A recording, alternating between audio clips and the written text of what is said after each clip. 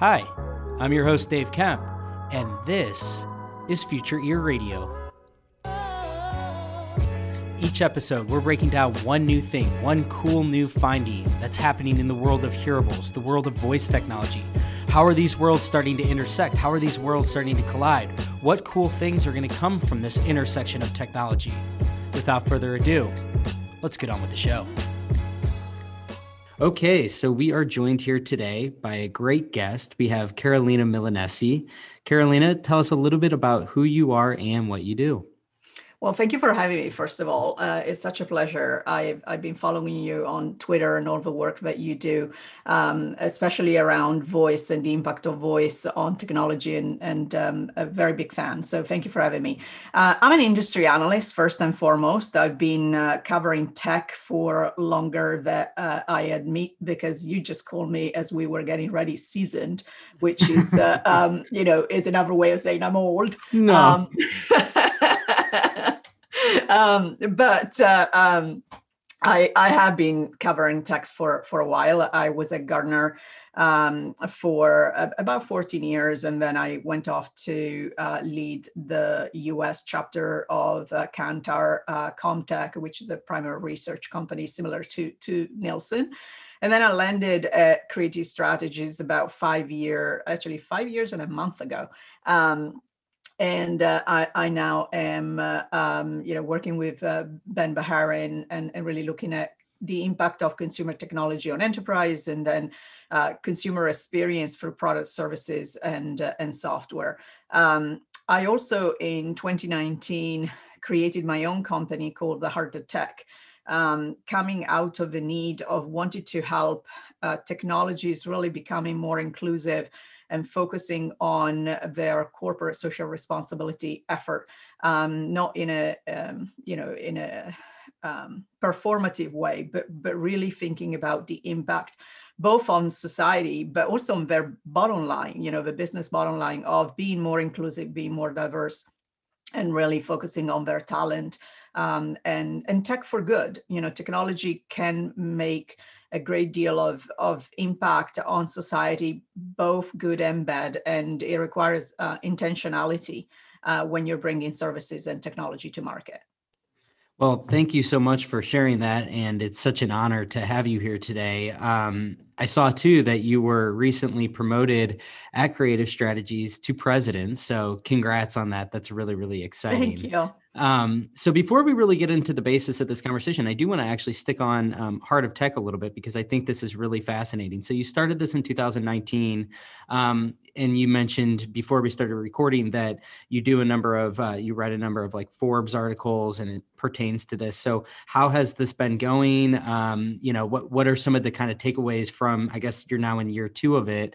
What's the experience been like so far with this endeavor? It's been really good. Some of the clients are the same clients that I deal with at Creative Strategies. I try and do some pro bono work as well for smaller organizations that really are trying to make a difference, especially when it comes to diversity and inclusion and education. So speaking engagement and things like that. But for me, the biggest difference that I've seen because of the pandemic is really been a shift from that performative that I was talking about just a minute ago, where people thought that they needed to have something about CSR and check a box, to actually being wanting to make a difference, right? And so the conversations have changed a lot about help us do this versus help us tell the story, right, or talk about it. And that's been phenomenal. And also, I think that what I find fascinating is that there's a big interconnection between employee engagement and satisfaction and discussions around the future of work and hybrid work and corporate social responsibility in a way of really putting people first, in a way of thinking about the impact that remote work could have on diversity and inclusion. And also thinking about policy and the impact that you can have, especially big tech, And of course, if you follow tech, the large organizations are not seen very positively right now, right? And so I think that there's a moment of wanting, yes, on one side, get the politicians off their back, but also regaining the trust of consumers and people overall. And so is a good time to focus on that impact that you can have on society. Yeah, I love how you said too there about how it's like, moving away from it just being performative and actually becoming something that's a lot more meaningful. So as somebody that's not based in Silicon Valley, I don't have the real world experience that you do, but to hear that, somebody like you is really championing all of those efforts, I just think is so cool. And it definitely does speak to, I think, the hope that we'll move into a phase where this will become the type of thing that is actually something that at large these major massive companies are like implementing. So that's really, really exciting to hear. So the reason that I wanted to have you on today was because, we just saw at Google's I/O conference some pretty interesting news around wearables. And, because wearables are a big theme of Future Ear and of this podcast, hearables being a small subset of the wearables ecosystem, you wrote an awesome piece for Creative Strategies. And after reading it, I was like, I need to get you on because I thought you just had a lot of really good insights. So I guess my first question is, with this announcement of Google and Samsung sort of banding together and almost creating an alliance where, Samsung had their wearable smartwatch platform Tizen, and then Google had Wear OS, and now they're going to be merging the two into what they were referring to as Wear. So I guess my first question to you is, are we finally seeing a really true Apple Watch competitor sort of starting to emerge? I sure hope so, because I really think that the Android ecosystem is craving something similar to the Apple Watch plus iPhone solution, right? And I don't want to be particularly negative on Samsung, because I think that from a hardware perspective, they've come a very long way from where they started, and especially the latest iterations of the Galaxy Watch, have been the closest thing for me to an Apple Watch experience. What was letting down the full experience, though, were little moment of friction between what was clear, a need or a want for Samsung to create their own ecosystem, and then Google. And so when I use Android, and I always make it very clear, my main device is an iPhone, and it has been since 2007. But because of my job, obviously, I used all different kind of devices. And it's been over the past, I would say, 1.5 to 2 years that moving across iPhone and Android has become way easier for me than it used to be. And because of how much I use Google services, there's also desire to actually use Google more. And the Apple Watch has always been one of the reasons why I couldn't see myself moving away from the iPhone.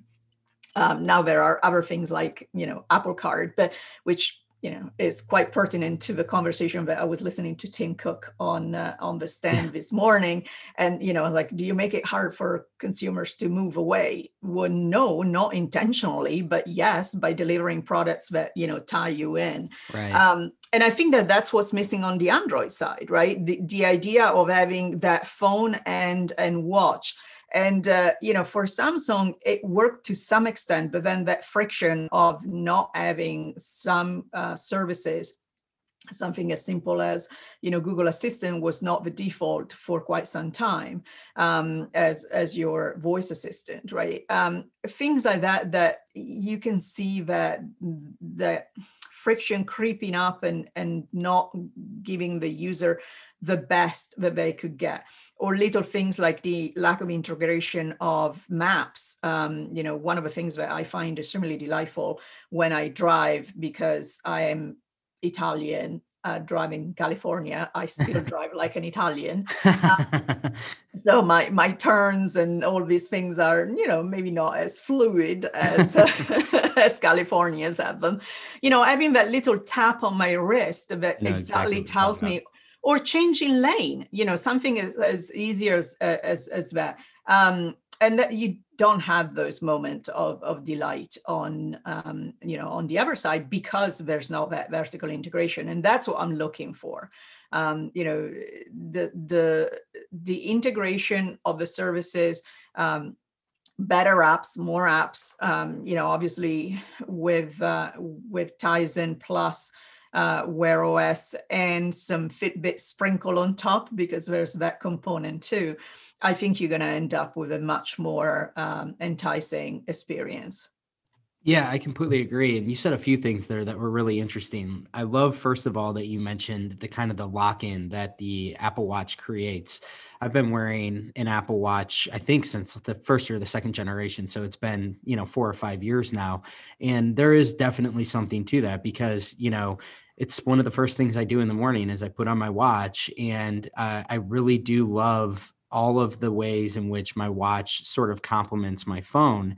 And to your point, I think that is something that Google didn't sort of recognize early on. I don't think they recognized that it's, if I did decide to switch over to Android, that would also imply that I'd have to switch over my watch too.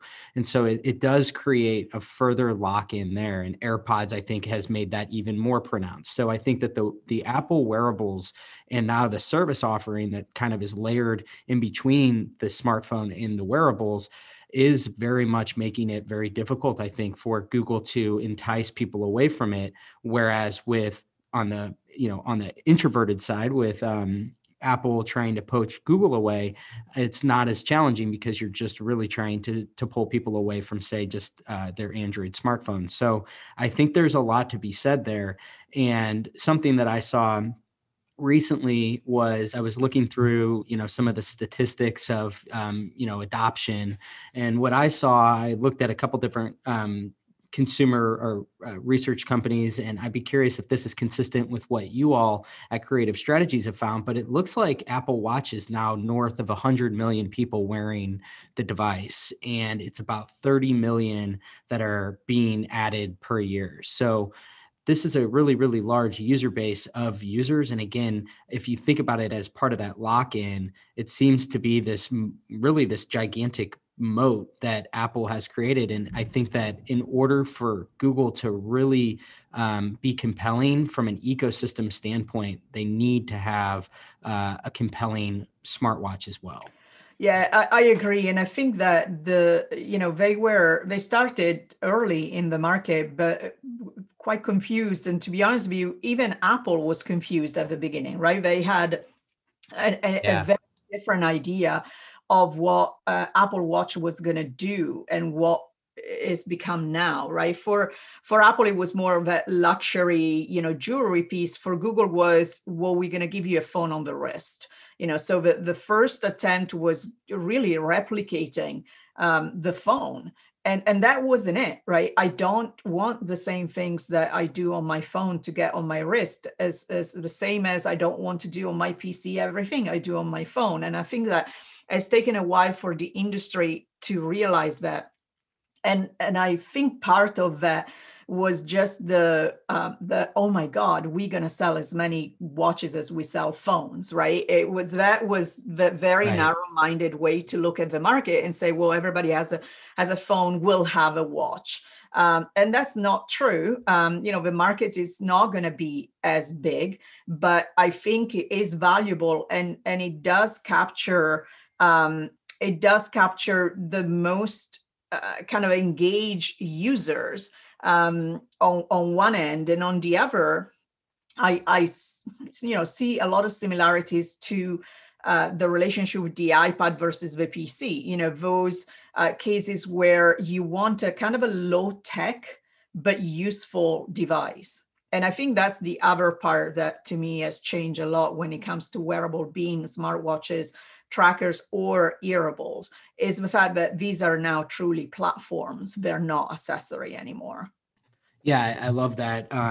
The whole notion of a platform. And I think that, as somebody that's been like really following this closely, the two of us have been, is that you've seen, it's just like you said, when Apple introduced the Apple Watch, it was a totally different mentality that they had as to where this fits into the market. It was like positioned as a luxury item. And so I think that this idea of, these devices becoming platforms, there was a maturation period that needed to occur for use cases that were specific to these devices.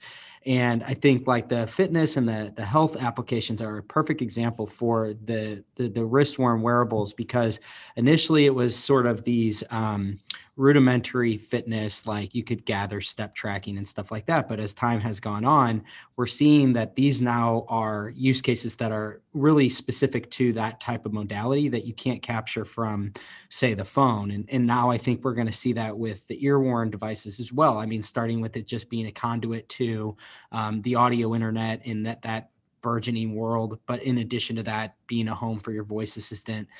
So I do think that there's a lot to be said about this, where yes, they sort of initially are positioned, and I think the value proposition for the user is around it being sort of a complementary device to your smartphone. As the smartphone is almost like the mothership, but there's now a lot of really interesting things that are starting to emerge around very specific use cases that the phone can't support on its own. And so this is where I think that the ecosystem play really comes into effect, because one of the themes that I've talked a lot about on this podcast that I think Google now kind of has the pieces to do as well is around, with the health tracking, is, with Apple, you have Apple Health as being the big kind of data repository where all that data is captured. And so now you see the pieces falling into place for Google to have the same thing, where first they buy Fitbit, and then now they kind of unify these platforms together so that the Android smartphone or smartwatch ecosystem starts to kind of permeate. And you have that same element where Google Health can capture and serve as the repository of all this information that's being captured. So the specific use cases for the watch, I think Google now is realizing they need to facilitate an ecosystem similar to Apple so that they can position themselves in such a way where a lot of this is, I think, becoming more and more compelling to people as they realize that the benefit of having something like a smartwatch and wearing one for an extended period of time is you really start to build like a longitudinal data health set. And there's a lot of really interesting information that kind of can be gleaned off the top of that. I couldn't agree more. I think that even the idea, we talk about apps because we always talk about apps and compare, the Right. size of app stores and all of that. But I do think that even just the ideas change over time. It's not the quantities, the quality, and there are a few things that tie people in. And so, I don't expect, even from a some of the things that Google has said, will come out of this merger. One is, application will load 30% faster. They want to have better UI, which is all helpful, but it's really about core components that are, sensor gathering data for your health and fitness, and then your key services that you're using. And I think that that's what is going to, at the end of the day, appeal to the broad majority of people. And then you're going to have other things that maybe are a little bit more niche of, some application that people use. But there's no question in my mind that wearables have become, Apple Watch specifically, and now the opportunity on the other side, because I think Fitbit tried, and they obviously have a very loyal core base that that subscribe to their services and get a lot of information, but they probably can benefit from that extra strength that comes from being part of Google, to do the kind of things that Apple has been doing with, relationship with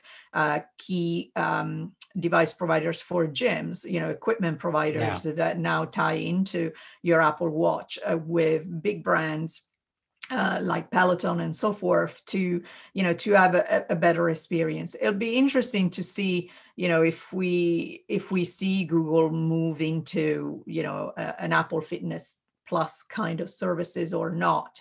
I think that they could easily partner with, more brands out there. They don't necessarily have to have their own service, but there's definitely a benefit to Google services too. If you're thinking that already, they talked about, YouTube music integration and how you can play music, from offloading it onto the watch, so you don't have to have a phone, or the ability to use Google Maps without a phone. So there's clearly, increased stickiness to the ecosystem that having a strong watch platform will bring to Google. There's no question.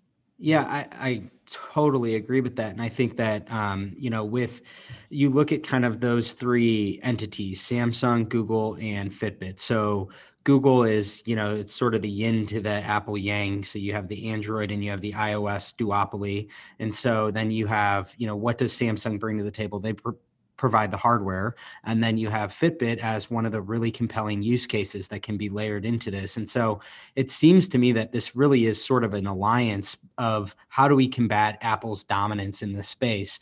And I think that it's sort of a kind of a oh shoot moment where they're recognizing that as Apple further cements their lock-in in the ecosystem of the peripheral devices, it just makes that just a more defensible position, with the core being the handset. And I think as the wearables narrative continues to evolve and we eventually get into AR and maybe something like glasses or something like that, the question is going to, I think, be like, are there comparable offerings and a comparable ecosystem? And I think that Google is playing a little bit of catch up now, but I think that by utilizing these partners and working as an alliance of sorts, it seems to me like they can catch up somewhat quickly. And I love what you mentioned too of, one of the big advantages that Google has are their first party services. Google Maps is a perfect example of this.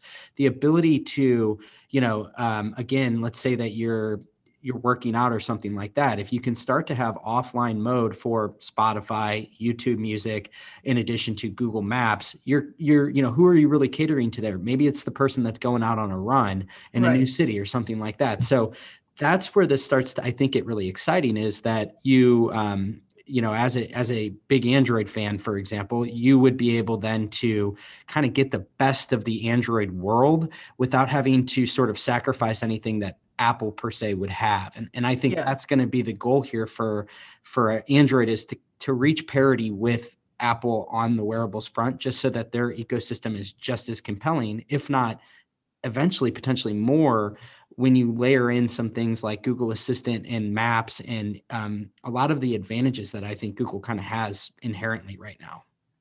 Yeah, and I think for Samsung, the ability to, as I mentioned earlier, their hardware is great, and they continue. They have some differences. The rotating bezel, for instance, that is their kind of signature, instead of using the crown like Apple does.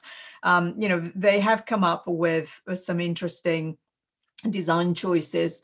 The quality obviously is Samsung, so it's good quality. We know that, but that not having to worry about creating and nurturing a developer community, and continue. Obviously, Tizen is still in their TVs, but what you develop for a TV is different than what you develop for a watch. So overall, I think this is a good move for them. I think that in general, Samsung is pointing to a tighter integration with Google services. It seems that the change, at the top level from DJ Code to TM Rowe has brought a different focus, or maybe a refocus on hardware versus software and services, which was more of DJ's kind of core competence.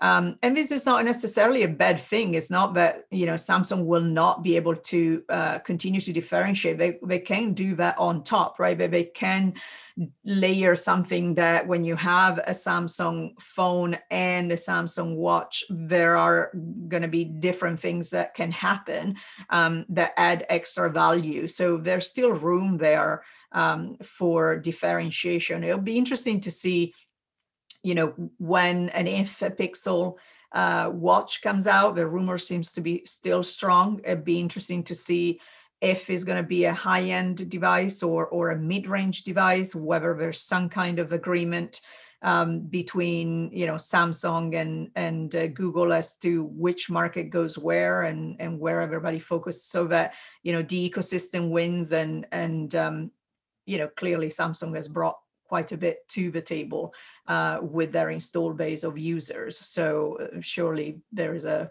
quid pro quo happening there in some kind of way. Yeah.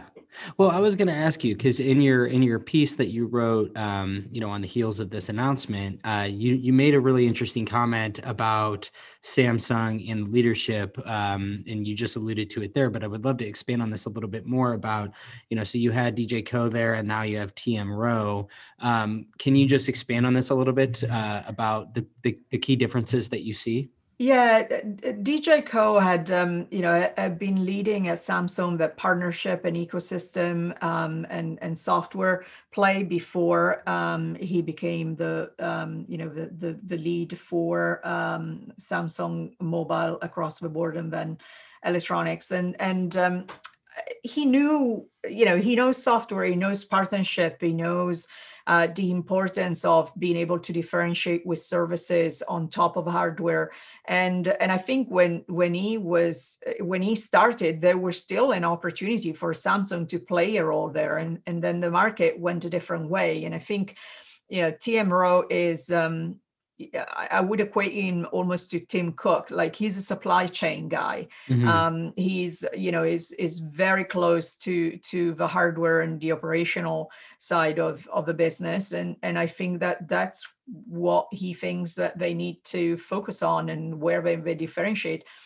We see them, for instance, under his leadership just this month, start showing a much bigger interest in the PC market and becoming more aggressive there. And so it's clearly looking at, opportunities to add more devices and, and playing a similar game that Apple has for a long time, which is, give more devices to the same users so that they become more engaged, more loyal, and get more out of the ecosystem.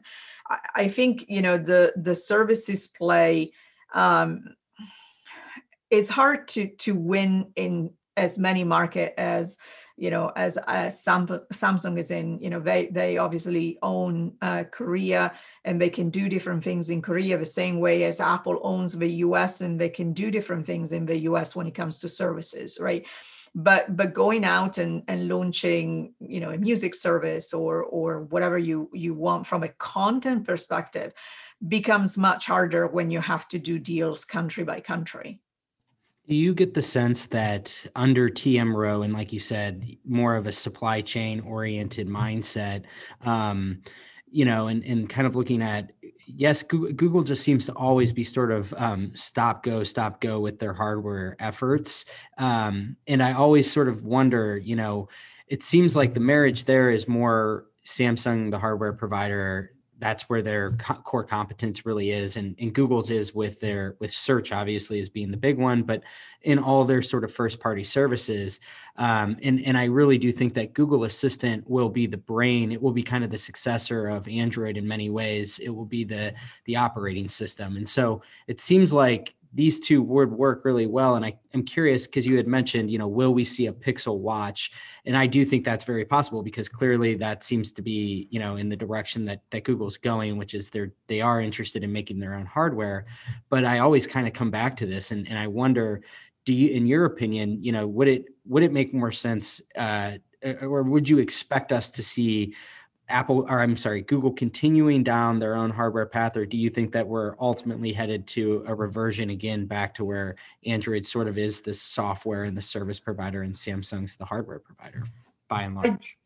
I don't think they're quite in a position to put all their eggs in a basket with Samsung. I don't think that would be wise. And so I do continue to think that simply because initially with the Nexus project, it was about a reference design. Then with Pixel, it became, no, we are really into the hardware and we want to do the hardware.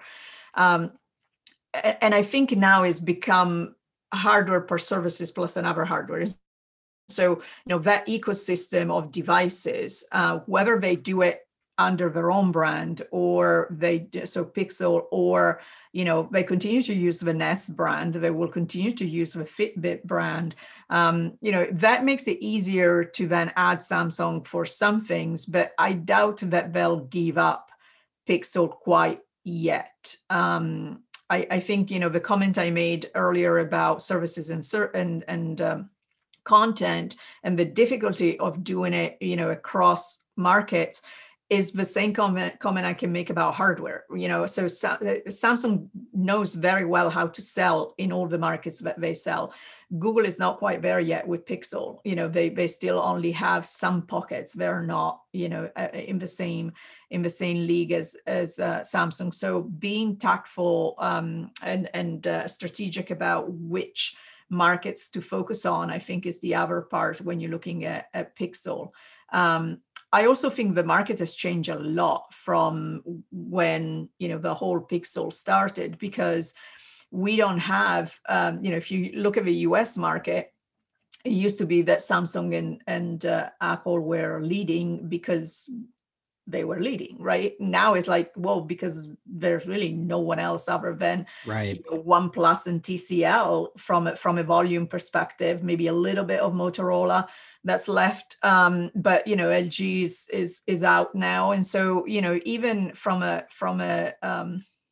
geographical perspective, when you're looking at worldwide, it's really Samsung as a non-Chinese brand that is holding up kind of the Android ecosystem, and then everybody else pretty much is Taiwanese or Chinese, and that has implications on where you're going to see products and how diverse your ecosystem is going to be. And so I think that Google has to make sure that Samsung is not the only options that they have.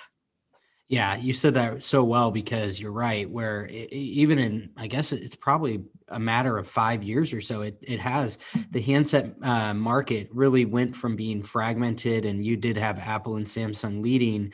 But I remember, HTC, LG, all these different brands, they're nowhere to be seen anymore, other than, some of these upstart big Chinese brands that are definitely huge globally. It does seem like you said, Google has this huge imperative to play nice with Samsung, because it really is it's the dominant, provider of Android.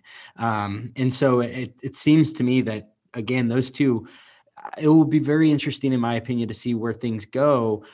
Because like you mentioned, yes, Google with its Pixel hardware, they've done a decent job, but it's nowhere near the size of Samsung or Apple in terms of unit volume. And so it just, again, I come back to this of Samsung is almost like it's the embodiment of Android in hardware form. Absolutely. So I just think of, if as we sort of move and we see Google move into their own peripheral plays, I think of it with even the, ear-worn devices. Pixel Buds have failed to take off, and I know Galaxy Buds have done quite well. And a lot of that is because of the fact that Samsung is able to package their headphones with their handset device. And there's a lot to be said about that. I mean, you can grow. I think they went from 0 to 10% of the market or something to that effect through, the introduction of the Galaxy 9 or something like that with the first generation of Galaxy Buds. So it's a very effective strategy in terms of proliferating devices. Yeah, and they obviously acquire Harman, and so there's a lot there that they acquire from a patent perspective and just knowledge around sound, and so with AKG in there. So I think that Samsung has done great improvements on the Galaxy Buds over the years, and again, I'm expecting that with the next version we'll see a deeper integration of Google Assistant versus Bixby, and that will help. And on the buds, I have to say, on the Pixel Buds, I was quite impressed with the second iteration. It was a great improvement. And obviously, like I said, if you are using Google Assistant quite often throughout your day, it's such a sweet implementation. But the reality is that on the Android side, there are a lot there are way more earbuds that support, natively Google Assistant than smart watches and smart bands offering. So I think the buds are less of a critical part for Google than necessarily the watch, right? And so it'd be interesting to see where they prioritize. I would still argue that there are certain things like the live translation service that they demoed on stage, like I think 3 years ago. It is very compelling, but because everything is open, and I don't think that hardware manufacturers from a earball perspective think about anything but selling the Right. buds, right? It's just the hardware sale. There's no, if you're thinking about Jabra, if you're thinking about Plantronics, now Poly, or if you're thinking about all the even Bose, there's no intentionality from an ecosystem perspective of wanting to compete with Google Assistant. Yeah, I fully agree. I think Google Assistant is, I think that Google has a few crown jewels, but the one that I think is like the most intriguing as to, especially in terms of how it really can be compelling relative against Apple. I think that's one of the biggest gaps they actually have, is that I think Google Assistant is far superior to Siri in terms of its sheer capabilities. I mean, Siri does a decent job with its ability when it comes to native Apple services and some of the different ways in which you can control different Apple devices and things like that. But Google Assistant really seems to be an area that I wouldn't be surprised if Google really makes that sort of the big sort of piece that they offer in terms of all, like you said, these third-party providers. And as that continues to expand, I just think that is an area, if again, we're talking about how does Google appeal to maybe the people that have been long time iPhone users in the same way that Apple is constantly trying to pick off Google users and bring them into their ecosystem. I think Google, the one of their primary mechanisms will be Google Assistant. So I think that's going to be interesting to see here in the coming years as that continues to mature. Absolutely. And I think that, you mentioned AR, VR earlier, and I think that that's going to be the other part there, where we'll see, watches, smart worn devices. I'm a big fan of Oura Ring that I've been wearing now for a couple of years. But also earbuds, how those become a component of, if you're thinking about, ambient computing, but it's going to be, I don't know what they're going to call it, if it's human computing or whatever, but it's, it's what you wear and these devices playing together to give you an enhanced experience. And I think that's the other part that is probably on, top of mind for Google going forward, is, the role that all these devices play in an augmented reality or virtual reality world.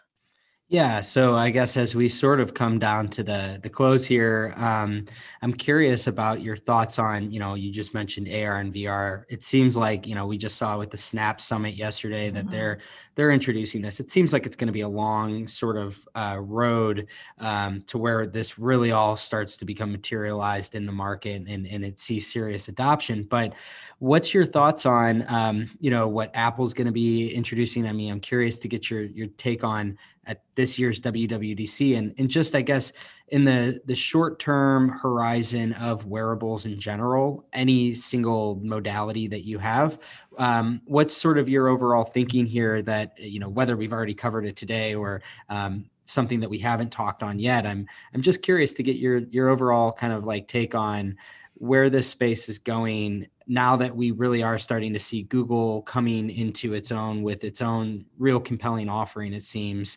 So you will have, it looks like maybe a little bit of another duopoly of these two. And I'm just curious to get your thoughts on the way this whole space might shake out over the next few years.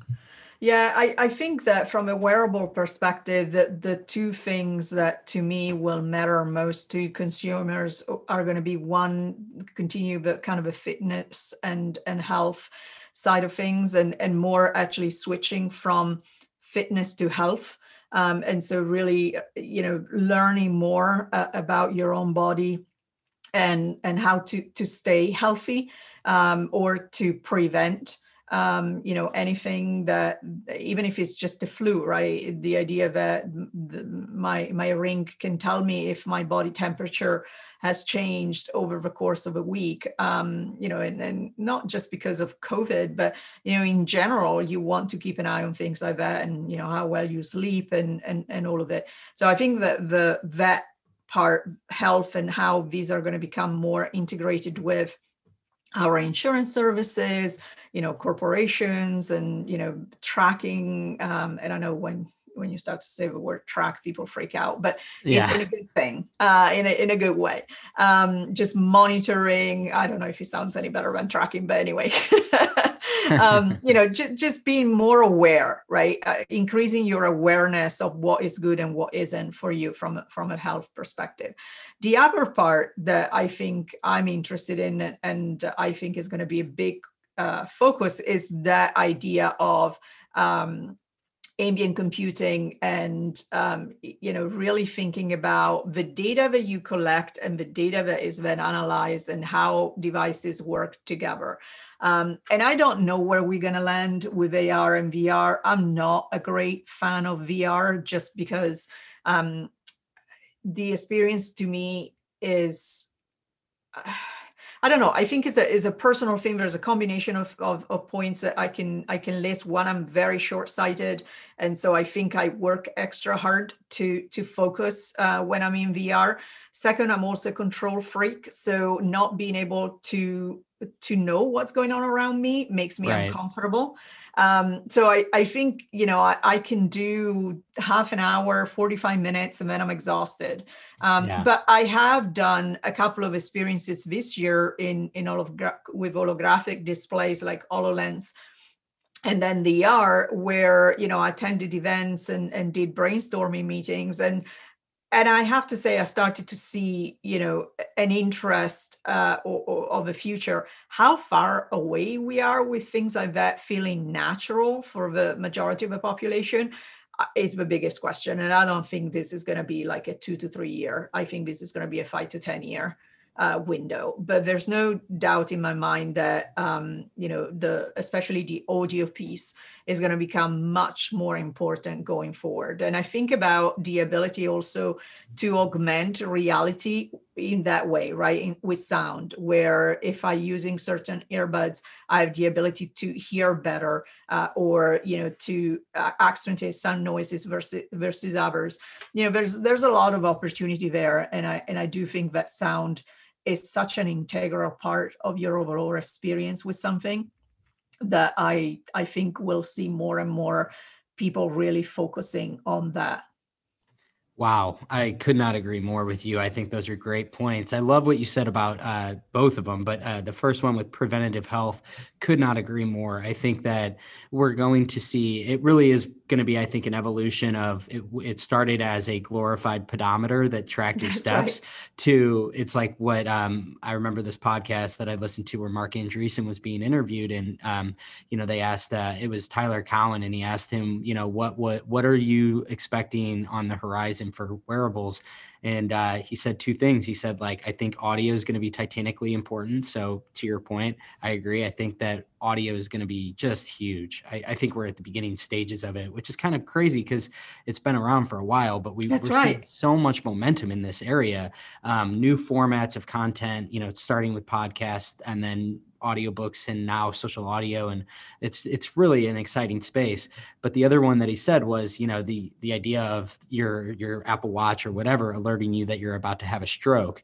And I can't get that thought out of my mind, because to your point, we kind of this started to become a little bit validated in the market during COVID, where, obviously there's a lot of clinical trials that would need to be done, but even sort of anecdotally, you saw people citing, I had, my heart rate variability went up, and then lo and behold, I tested positive a day later. So you're literally getting people that are showing before their symptoms are appearing, their a smartwatch, and I think this is the beginning of it, is being able to detect that. And so I think that talk about a really killer, compelling use case is when you have the ability to be notified that you're getting sick, that you have a chronic illness, that, you know, any number of these things where you really do have that. That's why Apple continues to tout the watch as a guardian of health.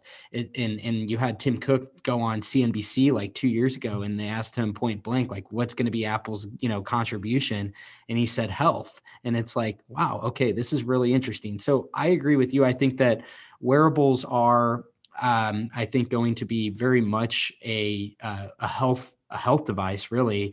And to your point, there's going to be some very interesting things that come out of this around, like, what does that mean from a health insurance standpoint? You know, all of the concerns around data tracking and monitoring, that's going to open a huge can of worms. And so, there's a lot of really exciting upside. And I think that there's going to be a lot of ethical discussions that come along with this too. Absolutely. So and legal too, right? Legal too, I think that there's definitely going to be more of that from an insurance perspective or regulation perspective, will need to be done. Yeah. And so point being is that I do think, you know, as a tech analyst that's been, you know, through some of these different S curves and all kinds of different adoption cycles. What do you think? Is it pretty exciting times right now? What's your overall sense of the market and tech in general right now? It is exciting. I mean, if you know, if you follow Google I/O this week, some of the technology that they showed from language, you know, and AI to cameras and being able to use cameras to detect you know, skin cancer and abnormalities with your skin, to quantum computing. There is so much potential, but there's so much risk as well. And, you know, and definitely I think we are at a point where tech has to gain that trust back from consumers, because the stakes are too high going forward. And so I need to trust that what I see and I can validate in some way or another today is ethical before I can trust, you know, AI engines that I can even understand, right? And I think that's why some of the work that I do with organizations around bias and explainability and transparency, and you know, you know, all the work about social corporate justice, not just responsibility, are going to become even more important.